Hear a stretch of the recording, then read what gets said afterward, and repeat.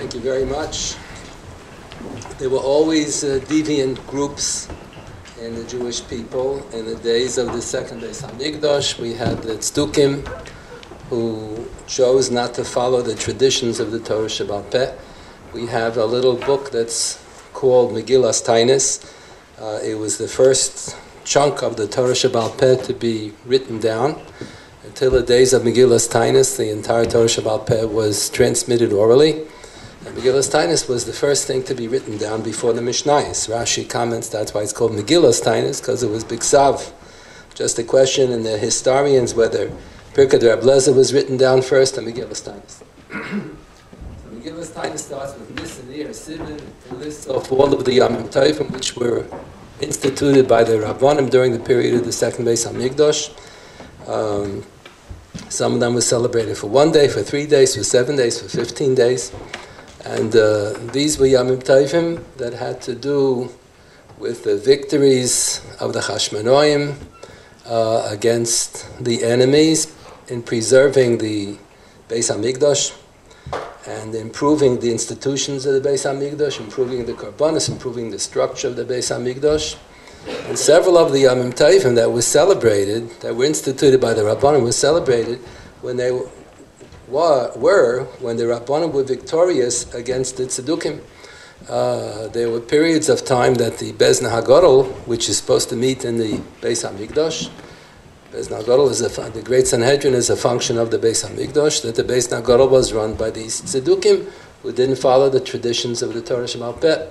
So when the issues of Torah Shebaal Peh were straightened out, this was considered an improvement in one of the institutions of the Beis Hamikdash. So the Brisa in Megillas Teaneck records, there's a long yontif, starts from the first 8 days in Nisan was a yontif.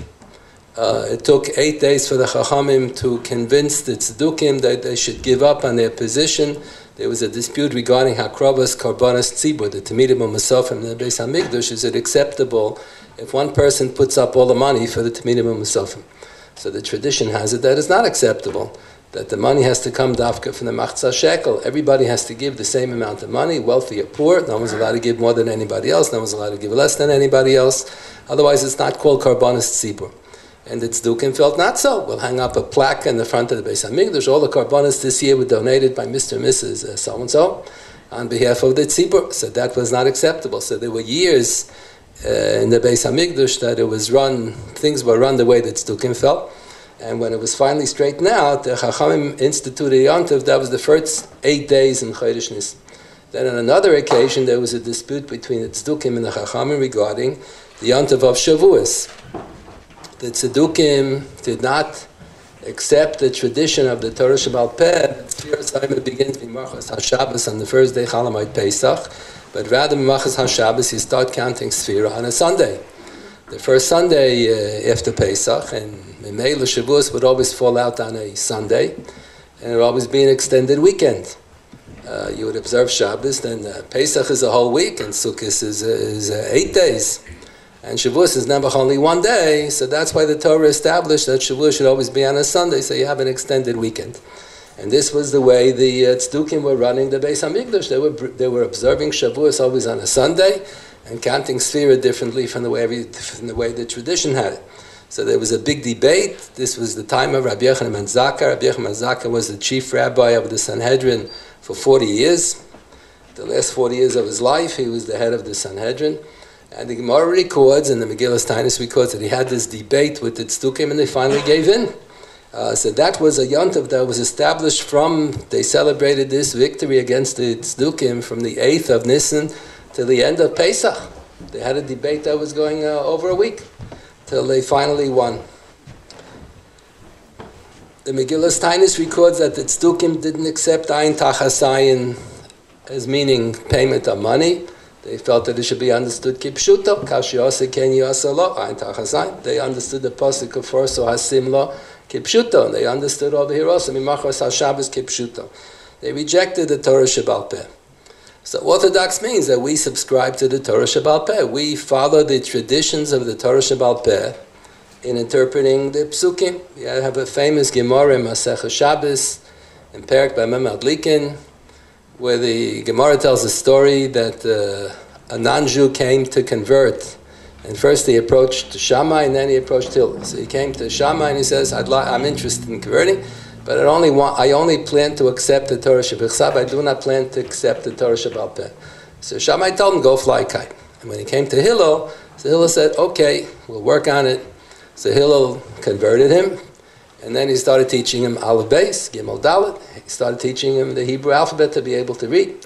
The next day, the ger, the candidate for conversion, it sounds like he already converted before he knew how to read Hebrew. That's a simple reading of the Gemara. Next day, the ger comes back, and the Hillel starts telling him, Aleph Beis is Gimel Dalet is Aleph Beis. So the ger says, what do you mean? But just yesterday you told me fakert. What are you telling me? What are you changing your mind? So he said, you see, you have to rely on what I say. That's Torah Shebal Peh. So rely on what I say with respect to all the traditions of the Torah Shebal Peh also. So somehow the ger was convinced that this is a valid argument, and he accepted the whole Torah Shebal Peh. Accepting the Torah Shebal Peh's understanding of the Torah Shebichsav implies that we subscribe to Emunas Chachamim. Emunas Chachamim doesn't mean that it's like an oracle. That doesn't mean that the rabbis are infallible. Emunas Chachamim means that we assume that the rabbis are not pulling our leg, that they're probably having a divine assistance to figure out what the correct din is. And whatever they tell us, they have a tradition, that they're not lying, that they're telling us the truth. Emunas Chacham, they're telling us the truth. And they don't have an agenda. The Mishnah records what those who study Yoreh De'ah know. On the first page of Yoreh De'ah, page Aleph Amud Aleph, the Shach has in the tiny letters on the side of the page and the Nekudas HaKesef and his footnotes on the Shach. So he has a discussion that very often the pasuk appears in Chumash, Dabel b'nei Yisrael ve'amartu aleim. So sometimes the Tanoim will say the phrase b'nei Yisrael comes to exclude gerim. This din does not apply to a convert. And most of the time it does not come to exclude gerim. So how do the rabbis know when to darshan that it excludes a ger and when not? So the Shach says you have to have a feel for it. You have to know based on the context, but it makes sense. It says, so a ger doesn't have to wear tzitzis, the same thing. Most of the mitzvahs in the Torah doesn't make sense to exclude a ger. And once in a while there'll be a pasuk where the rabbis will understand that the phrase Bnei Yisrael comes to the exclusion of ger. So we have a parsha in the Chumash, unusual parsha in Parshas Nasa, the law of Sota. It's the one and only instance where the Torah promises a miracle that will promise throughout all the future generations. We normally have a principle, Ein Samich Malanes. We cannot assume that God is going to bring about a miracle. Here, God promises He's always going to cause a miracle to occur. If a man suspects his wife of being unfaithful to him, and there was kino, he warned her in advance that he thinks that she's having an affair with someone else, and he warns her in the presence of witnesses. Then there's stira, and you have witnesses who testify that she went into a room with this individual whom the husband is choshed her with. So if the Avkina is stira, he should take his wife he's not allowed to live with his wife anymore. The Soita is Asura L'Baila. He has to take her to Beis HaMikdash, and she has to drink the Maim HaMorim. Maim HaMorim is bitter, but it's not poisonous at all. It's not poison. If you have water and you mix in a little sand from the ground, it doesn't taste too good, but it's not going to be poisonous. So the Torah promises a miracle if the woman is guilty of incest. So a miracle will occur, her body will blow up, she'll be bloated, and her eyes are going to bulge, and her blood vessels are going to bulge, and she's going to die misa mishuna, an unusual death, which should not be caused by drinking the water that doesn't taste good.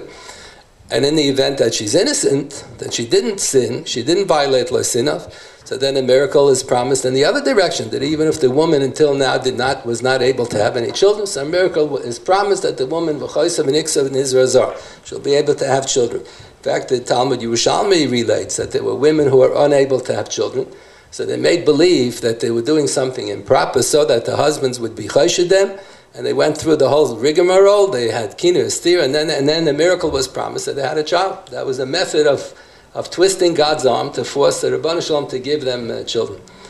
So this is a miracle that was promised for the Jewish people, and that parsha begins with the phrase Dabel b'nei Yisrael. So there's a dispute among the Tanoim whether the phrase b'nei Yisrael comes to exclude a woman who's married to a ger. So there's a machlekes, or the mashkim is hagiyoris, there ain't mashkim is hagiyoris. Doesn't mean a giyoris, it means Mrs. Ger. They call her giyoris. She's not a giyoris. Her husband is a ger. Did the Torah promise the miracle only if he was born, if the husband was born to the Jewish people, he's naturally Jewish all the way back? Or the Torah promises this miracle even if the husband happens to be a ger? So the Gemara quotes that there were two Tanoim, Shmai v'Avtalyon, who were either, they themselves were gerim, or they were descendants of gerim. That's a question exactly what their background was, but it's clear from the Talmud that they themselves were not born to the Jewish people. They were at least descendants of gerim. And they lived it during the days of the second Beis HaMikdash. So the Talmud quotes that Shmaya was of the opinion that Mashkim Esagiyoris, that the ger has the exact same promise of the miracle that a regular Jew has, and if the ger's wife is a soito, so you have her drink the Maim HaMarim and the miracle will occur. So one of the Balabatim during the days of the second Beis HaMikdash said, well, I could have told you that with my eyes closed. Of course he's going to argue the case out to favor the ger. He himself is either a ger or descendants of gerim. So of course his agenda is to give equal rights to the gerim. So the Mishnah records that they put the balabas in cherem, that you're not allowed to say that. To say that there are faker rabbis, there are rabbis who are just fakers. They don't know how to learn. They're just paskin based on their political considerations. But if you're talking about an honest to goodness Talmid Chacham, Shmai v'Avtalyon, one was the chief rabbi, one was the assistant chief rabbi. So if you're talking about the prominent Talmid Chachamim, so we're supposed to assume that's what it means, Amunas Chachamim, that the Rabbanim developed their opinions not based on political consideration, not based on their social connections, but rather based on the way they view the Psukim and Chumash, based on the context of the Chumash. Does it make sense to exclude gerim, or does it not make sense to exclude gerim? So this was always the principle of Amunas Chachamim.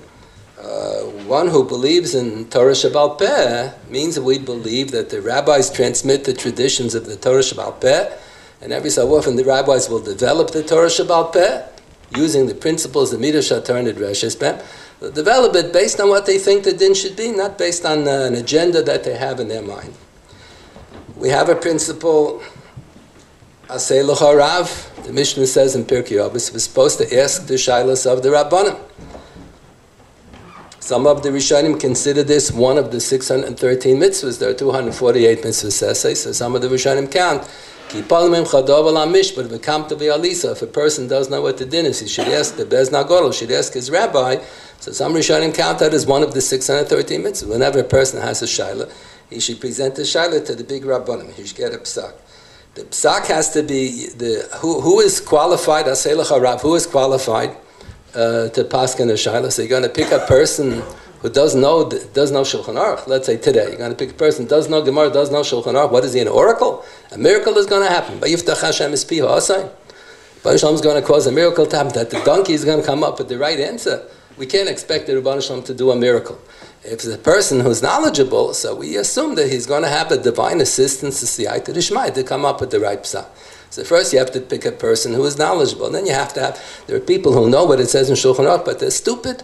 Unfortunately, they're stupid people. So you have to have an intelligent person. Then you have to have a patient person. He should sit and listen to all the details of the case.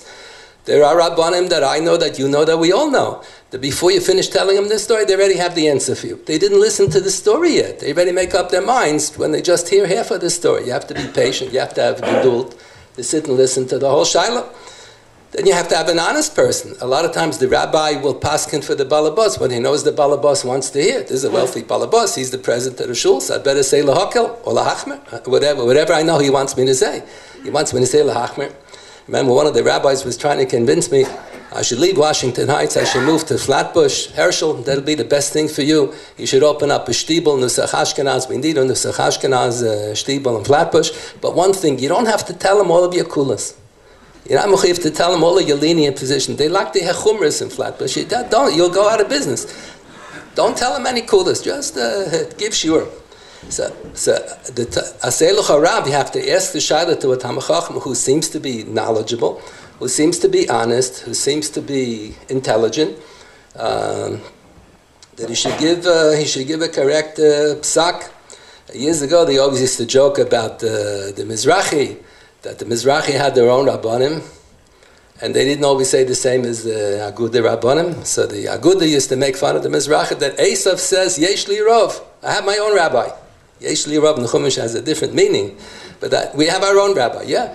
The Mizrahi has the right. I subscribe to Mizrahi. Mizrahi has the right to have their Rabbanim, but they have to be knowledgeable, they have to be honest, they have to be Yirei Shemayim, they have to be humble. The Gemara says one of the reasons why we paskin like the Beis Hillel against the Beis Shammai, one reason is because they were in the majority. Number two, because they were more humble than the Beis Shammai. It doesn't mean that the Beis Shammai were arrogant, but the Gemara says the Beis Hillel were more humble. What does humility have to do with Psak Halacha? When they graduate college, you give them the humility award. But you give them an honor. But why should the reward be that we paskin like that? And the answer is that a person who's arrogant, he thinks that he's God's gift to the world. Whatever he thinks the din is, and shine, that's the din. He's not open-minded enough to listen to what anybody else has to suggest. A person who's humble will listen to someone else's suggestions. Sometimes he'll admit that he made a mistake. The suggestion that the other person made is more correct than my suggestion. So these are all the conditions that are necessary. When a person asks, Shai, we have a mitzvah to ask a shaila, so the shaila should be asked of honest to goodness, Tamei Chachamim, not some charlatans, and they should be sincere people with Yirei Shemayim and humility, and so on and so forth. Should be a person who doesn't have any agenda. We know historically that at the beginning of the Reform movement, the main chisaron was, the beginning of the Reform movement, they were strictly Orthodox. The changes that they instituted were al pi halacha, they were al pi Shulchan Aruch. The first major change that they instituted was really what it says in Shulchan Aruch, that when you daven b'tzibur, you're permitted to daven in the vernacular. The Gemara says it's not proper to daven in Aramaic. So some of the commentaries on the Gemara, the Ravid writes in the Sefer Tamim Deim, and the truth is that Aramaic doesn't mean Aramaic, it means whatever the vernacular is. So then it's not proper to, if you live in Germany, you're not allowed to daven in German. That was the spoken language in the street.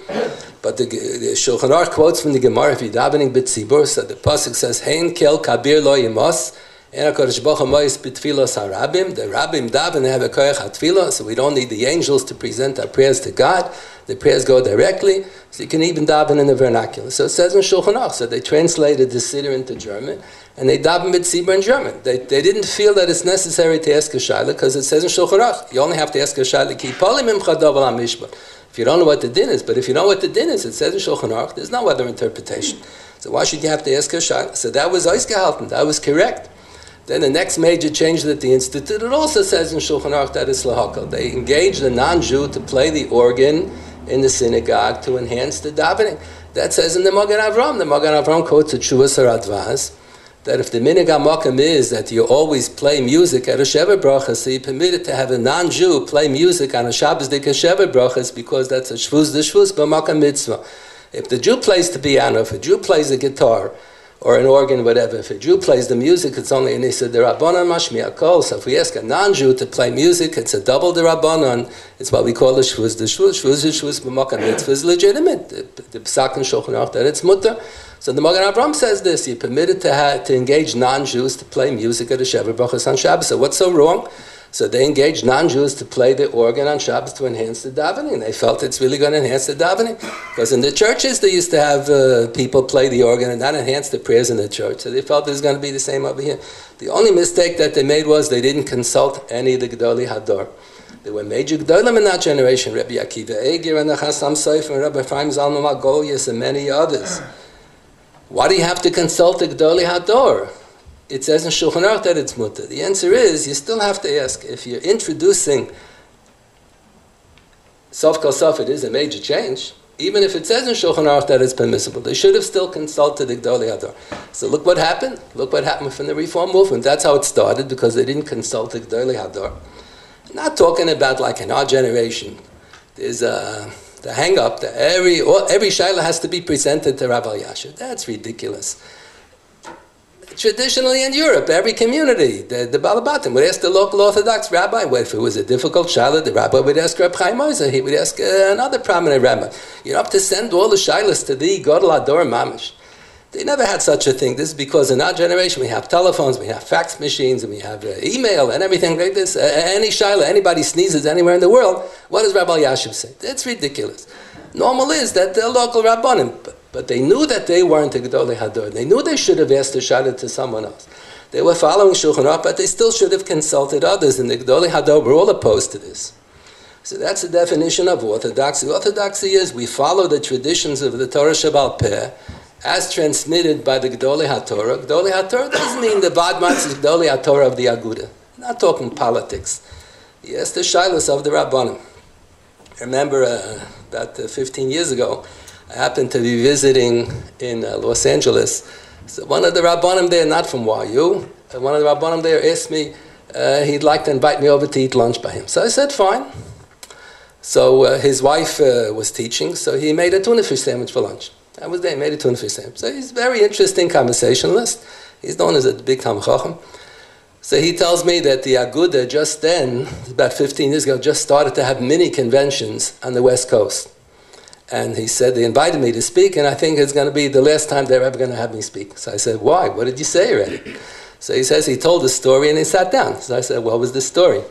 So he told a fascinating story that his parents are from Denmark or something, somewhere from Scandinavian countries over there, and his father and his mother's brother were good friends before his parents got married, and they both went from wherever he lived, wherever the parents lived in Denmark or something like that, they went to learn by Rabbi Chana Wasserman in Baranovich. And the Second World War broke out, September 1st, I guess, 1939. So the fathers wired money to the children, and they called them, I don't know how they called them, what telephone there was. Somehow they contacted them, they must come home immediately today, and they should take a train to Warsaw, and they'll have a few hours wait, and then they should take the train from Warsaw to Scandinavia, wherever they lived. And when the 2-3 hours that they're waiting in Warsaw, they should go to the Aguda office. Rabbi Shammai Levin headed the Aguda office, and one of the two fathers of the two boys was the head of the Aguda in Scandinavia. So he said, give regards from the father, say who you are, and give regards. So the boys went to Rabbi Chana Wasserman, and they said they have to leave the yeshiva because the war broke out. They said Rabbi Chana hadn't heard yet that there was a war. So he said they should go to Chaim Alashon. So they took the train to Warsaw, and they quickly found the Aguda office to see a long line of people waiting online to speak to Rabbi Shammai Levin. So they're also waiting online. So as it comes a little closer, they're the 15th one on the line. So they're looking ahead and they can't figure out what's going on. Rabbi Shammai Levin is talking on a telephone and talking to the people at the same time. They couldn't make out heads or tails what's going on. They come a little closer, that's exactly what's happening. Talking on telephone, talking to the people at the same time. So it came their turn. So they said, the two Bachrim from Scandinavia, whatever, regards to my father, we're learning about Rabbi Chana, and the war broke out, and the father said, sure, say thanks them for the regard. Then they say, by the way, what's going on? You're talking to the people, you're talking on the phone at the same time. Who's on the other side of the phone? So Rabbi Shammai Levin says, the people are asking me, all the people on there ask me, should we run to Russia? Should we run to Germany? Should we go here? Should we go there? How do I know? Rabbi Chaim Oizer is on the other side of the phone.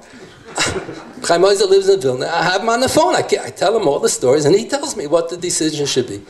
So this Talmid Chacham said he spoke at the Aguda convention, the mini convention that they had, and he said he just told the story, and he said that's what the Aguda is supposed to be. Rabbi Chaim Oizer is supposed to be on the other side of the phone, and he sat down. So I didn't even know I was such a nar. I didn't know what that meant. So he tells me, the Aguda, they don't consult the Gedolei HaTorah. The one who runs the office in New York makes all the decisions, and then once a year when the Rabbanim get together, so whoever runs the office tells the Rabbanim what decisions they made. So, okay, b'diavad, that's what you did, so leave it like that. But they're not consulted. He said, that was what he said the story. The Aguda, that's what the Aguda is supposed to be. He's supposed to be consulting the Talmidei Chacham. He's supposed to have input.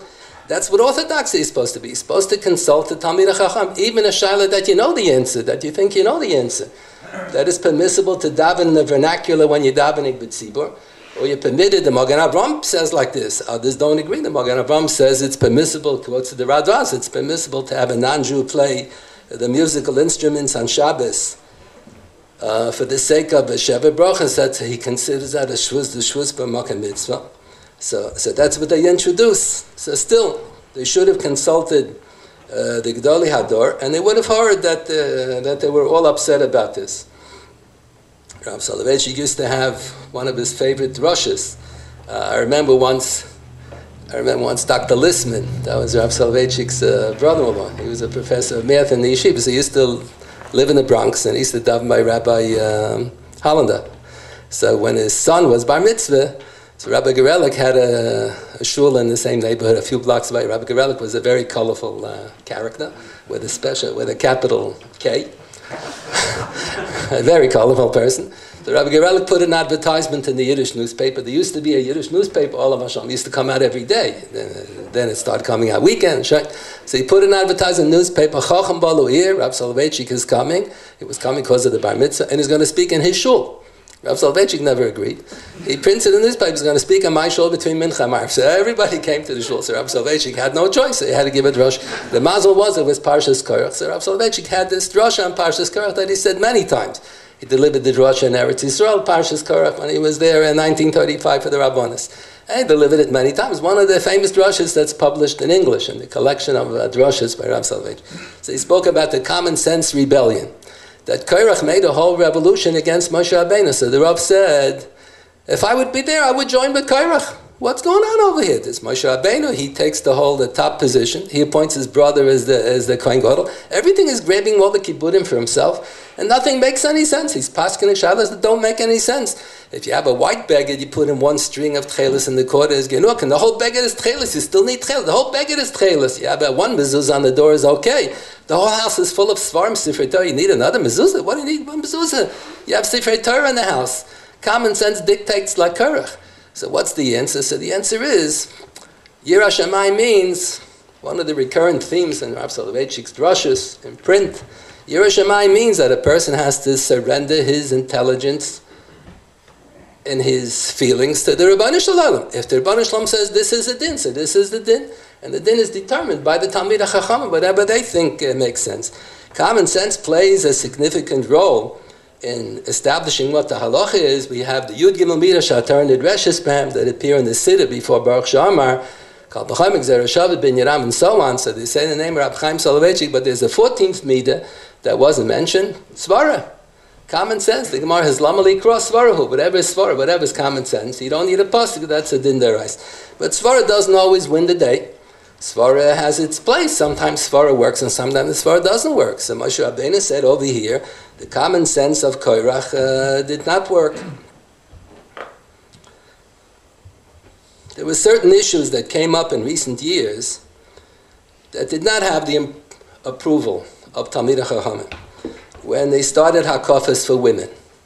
So Rav Soloveitchik didn't want to say that it's prohibited. You're going to say it's also that people are going to do it anyway, so then they're not going to listen to anything that you say.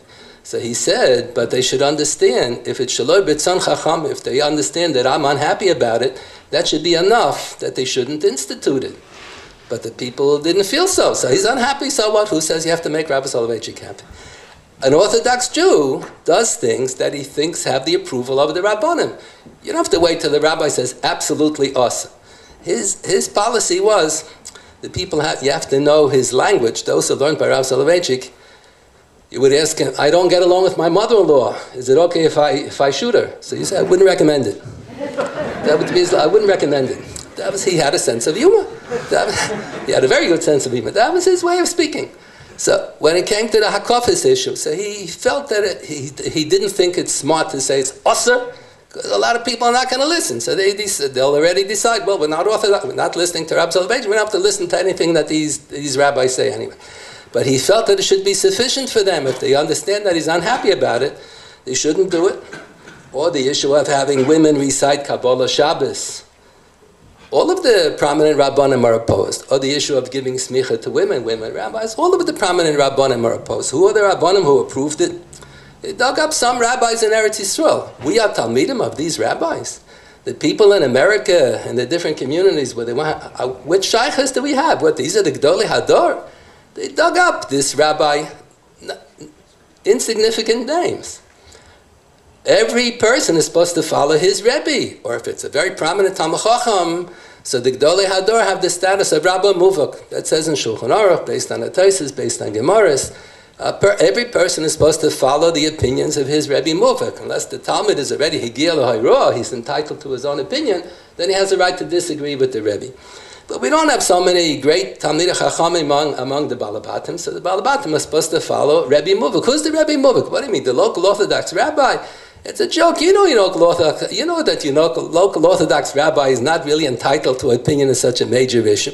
You don't know all the prominent Rabbanim are opposed. Obviously, this is not Orthodox. They're not interested in following the opinion of the Rabbanim. There is Yalkut Shemaini, a Sefer Alikut of Midrashim, presented according to Tanakh. Then there's a Yalkut Horuveni, a Likut of unusual Midrashay Pliya. So there's a comment that appears in the Yalkut Horuveni on the Vayim and Soharon, in Parshas Bahaloischa. So you have Nun and Hafuchim, you have backwards Nun before and after this. What is the Nun and Hafuchim supposed to represent? So Dr. Lamb is fond of saying over this Yalkut Horuveni. The Nun in Aramaic is a fish. Nun Hafuch is a fish that's swimming backwards. What do you mean swimming? How can you swim backwards? It means against the tide. What does it represent, swimming against the tide? The Gemara says in Maseches Avodah Zarah, when they're talking about how do you establish the kashrus of a fish, so the Gemara says at one point the fish has to have a backbone that it should be able to swim against the tide. If it doesn't have a backbone, it can only swim with the tide, can't swim against tide, then it's not kosher. Okay. So Dr. Lamb used to say over this comment from the Yalkut Horuveni, the Jew, the Orthodox Jew, has to be a nun hafuch. He has to be able to swim against the tide. There are many people that just want to go with the tide. The whole world is pushing in this direction, so we'll go along. That's not Orthodox. Orthodox means we have the wherewithal to stand, again, to swim against the tide. The Orthodox are always going against the tide. We're always along. Orthodox people have to have a backbone. They have to be able to stand up for their shittas. The psukim that we follow, each group follows their own rabbanim. There's nothing wrong with that. The Aguda follows their rabbanim, fine. The Mizrahi follows their rabbanim. The Aguda used to make fun of the Mizrahi. That's like Esav says, Yesh li Rav, so they have rabbanim. Baruch Hashem, the Mizrahi has a fine, prominent rabbanim who are entitled to an opinion. It's not as bad as the Aguda used to describe it. The Neturei Karta used to have big rabbanim who developed their shita. The Satmar Rebbe was big Talmid Chacham. The people that I know don't agree at all with the Satmar Rebbe's opinion about Eretz Yisrael, but he was entitled to his opinion. But the shtick that the Neturei Karta do, that they have a counter demonstration whenever there's a demonstration, that the Satmar Rebbe never approved of. That they don't have. Who do they have? Who supports it? They have some shmoiger rabbi who's some guy who calls himself a rabbi, who says that this is what you have to do. So that's like the Ishkotzim. That's not Orthodox. These guys are not Orthodox. Or the Babich. Babich Rebbe was a big Talmid Chacham. You read all the Sfarim that are big Talmid Chacham. All the shtick that they do now, Babich, this was all approved by the Babich Rebbe. To say Yechiyah D'Neinu Mareinu Rabbeinu and to pray to the Rebbe.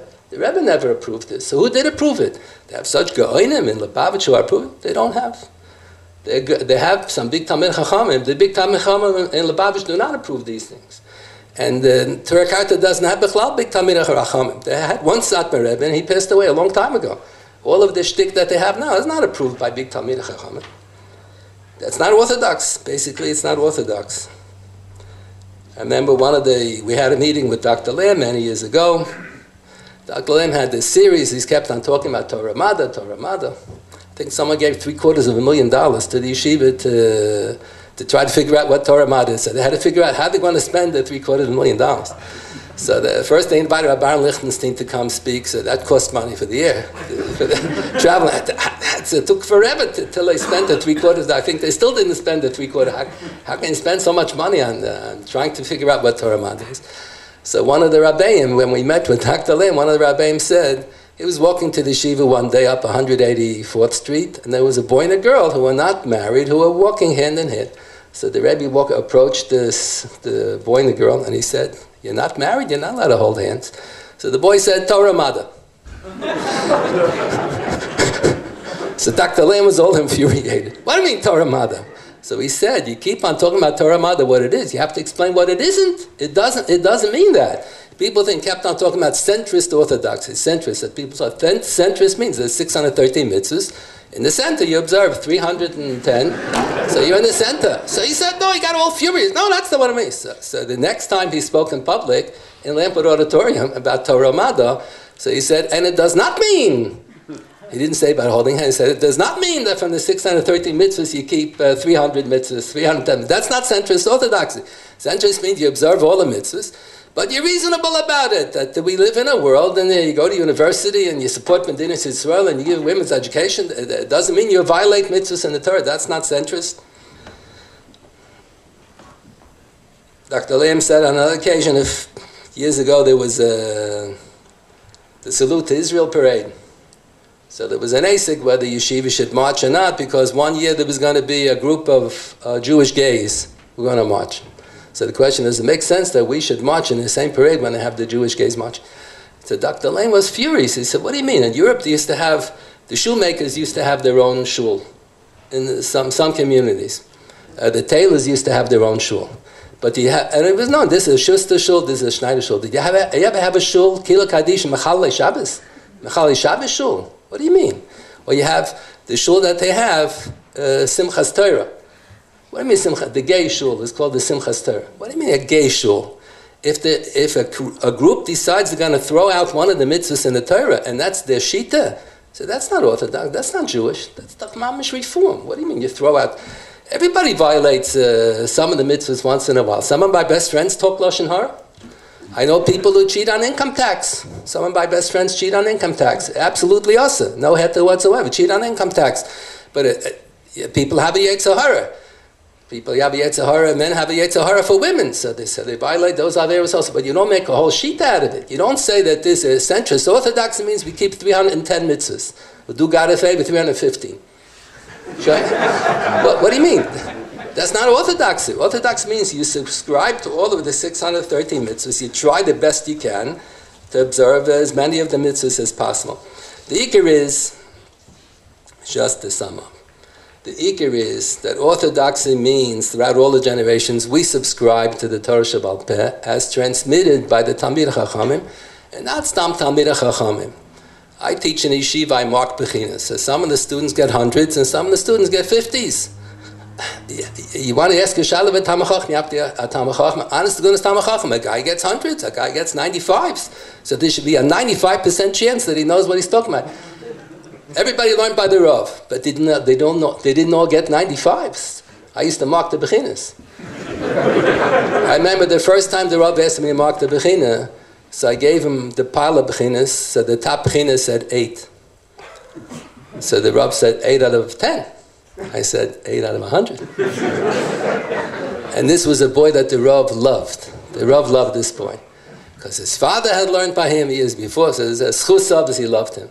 So the Rav wanted me to fool him, so the Rav asked, but the 8% that he answered, did he understand it?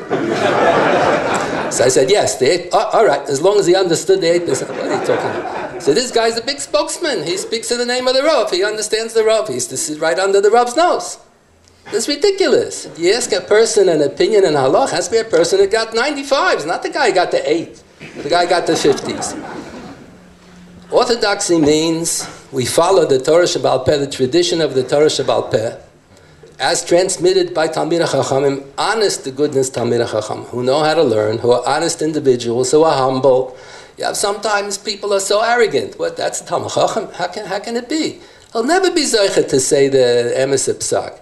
Have to be humble people, have to be honest people, have to be a person who doesn't have an agenda. He's not pushing his own shita. That's the definition of orthodoxy. And when you have groups like the Neturei Karta or the Lubavitch, they're doing things without any rabbinic approval whatsoever, without any prominent rabbinic approval whatsoever. No doubt about it. No doubt about it. Rabbi Chalap is fond of telling over the story that on one occasion now everybody travels to Eretz Yisrael by plane, who goes by boat? But in the Friedrich Gederes, Rabbi Chalap's father was traveling by boat to Eretz Yisrael, and the same boat was the Satmar Rebbe. So it took a long time. It wasn't a 10-hour trip. It took a couple of days. I don't remember how long. It took a long time. A couple of weeks. So he says his father hit it off very well with the Satmar Rebbe, and it was before an election. They were going to Eretz Yisrael before an election. So his father with the Satmar Rebbe, they made up that the Satmar Rebbe is going to encourage all the Chassidim, all of his Chassidim, they should participate in the election, and they should vote for whatever candidate he thought was the best candidate. Then the Satmar Rebbe invited him that he should come, some Alav Malke, Tish, or something. So Rabbi Chalap's father came to the Tish. And then the Satmar Rebbe said they're not allowed to participate in the election. So Rabbi Chalap almost fainted. What do you mean? But he made up with me, they're both going to say the same thing. They should participate in the election and drove to the former candidates. So after the whole Tish was over, so he went over to the Satmar Rebbe and said, but I thought we made up on the boat. We were talking so much, we made up. So he said, what can I do? The Chassidim pressured me into this. I'll lose all of my Chassidim if I'll say what you said, what we made up. So, I mean, they didn't have rabbinic approval. You had the Hamaynam decided like this. What the Torah Karta does now certainly has no rabbinic approval. Certainly has no rabbinic approval. This is not Orthodox. Orthodox is when you have significant rabbinic approval based on the traditions of the Torah Shebaal Peh. And rabbinic approval means Talmidei Chachamim, honest to goodness Talmidei Chachamim. Thank you very much.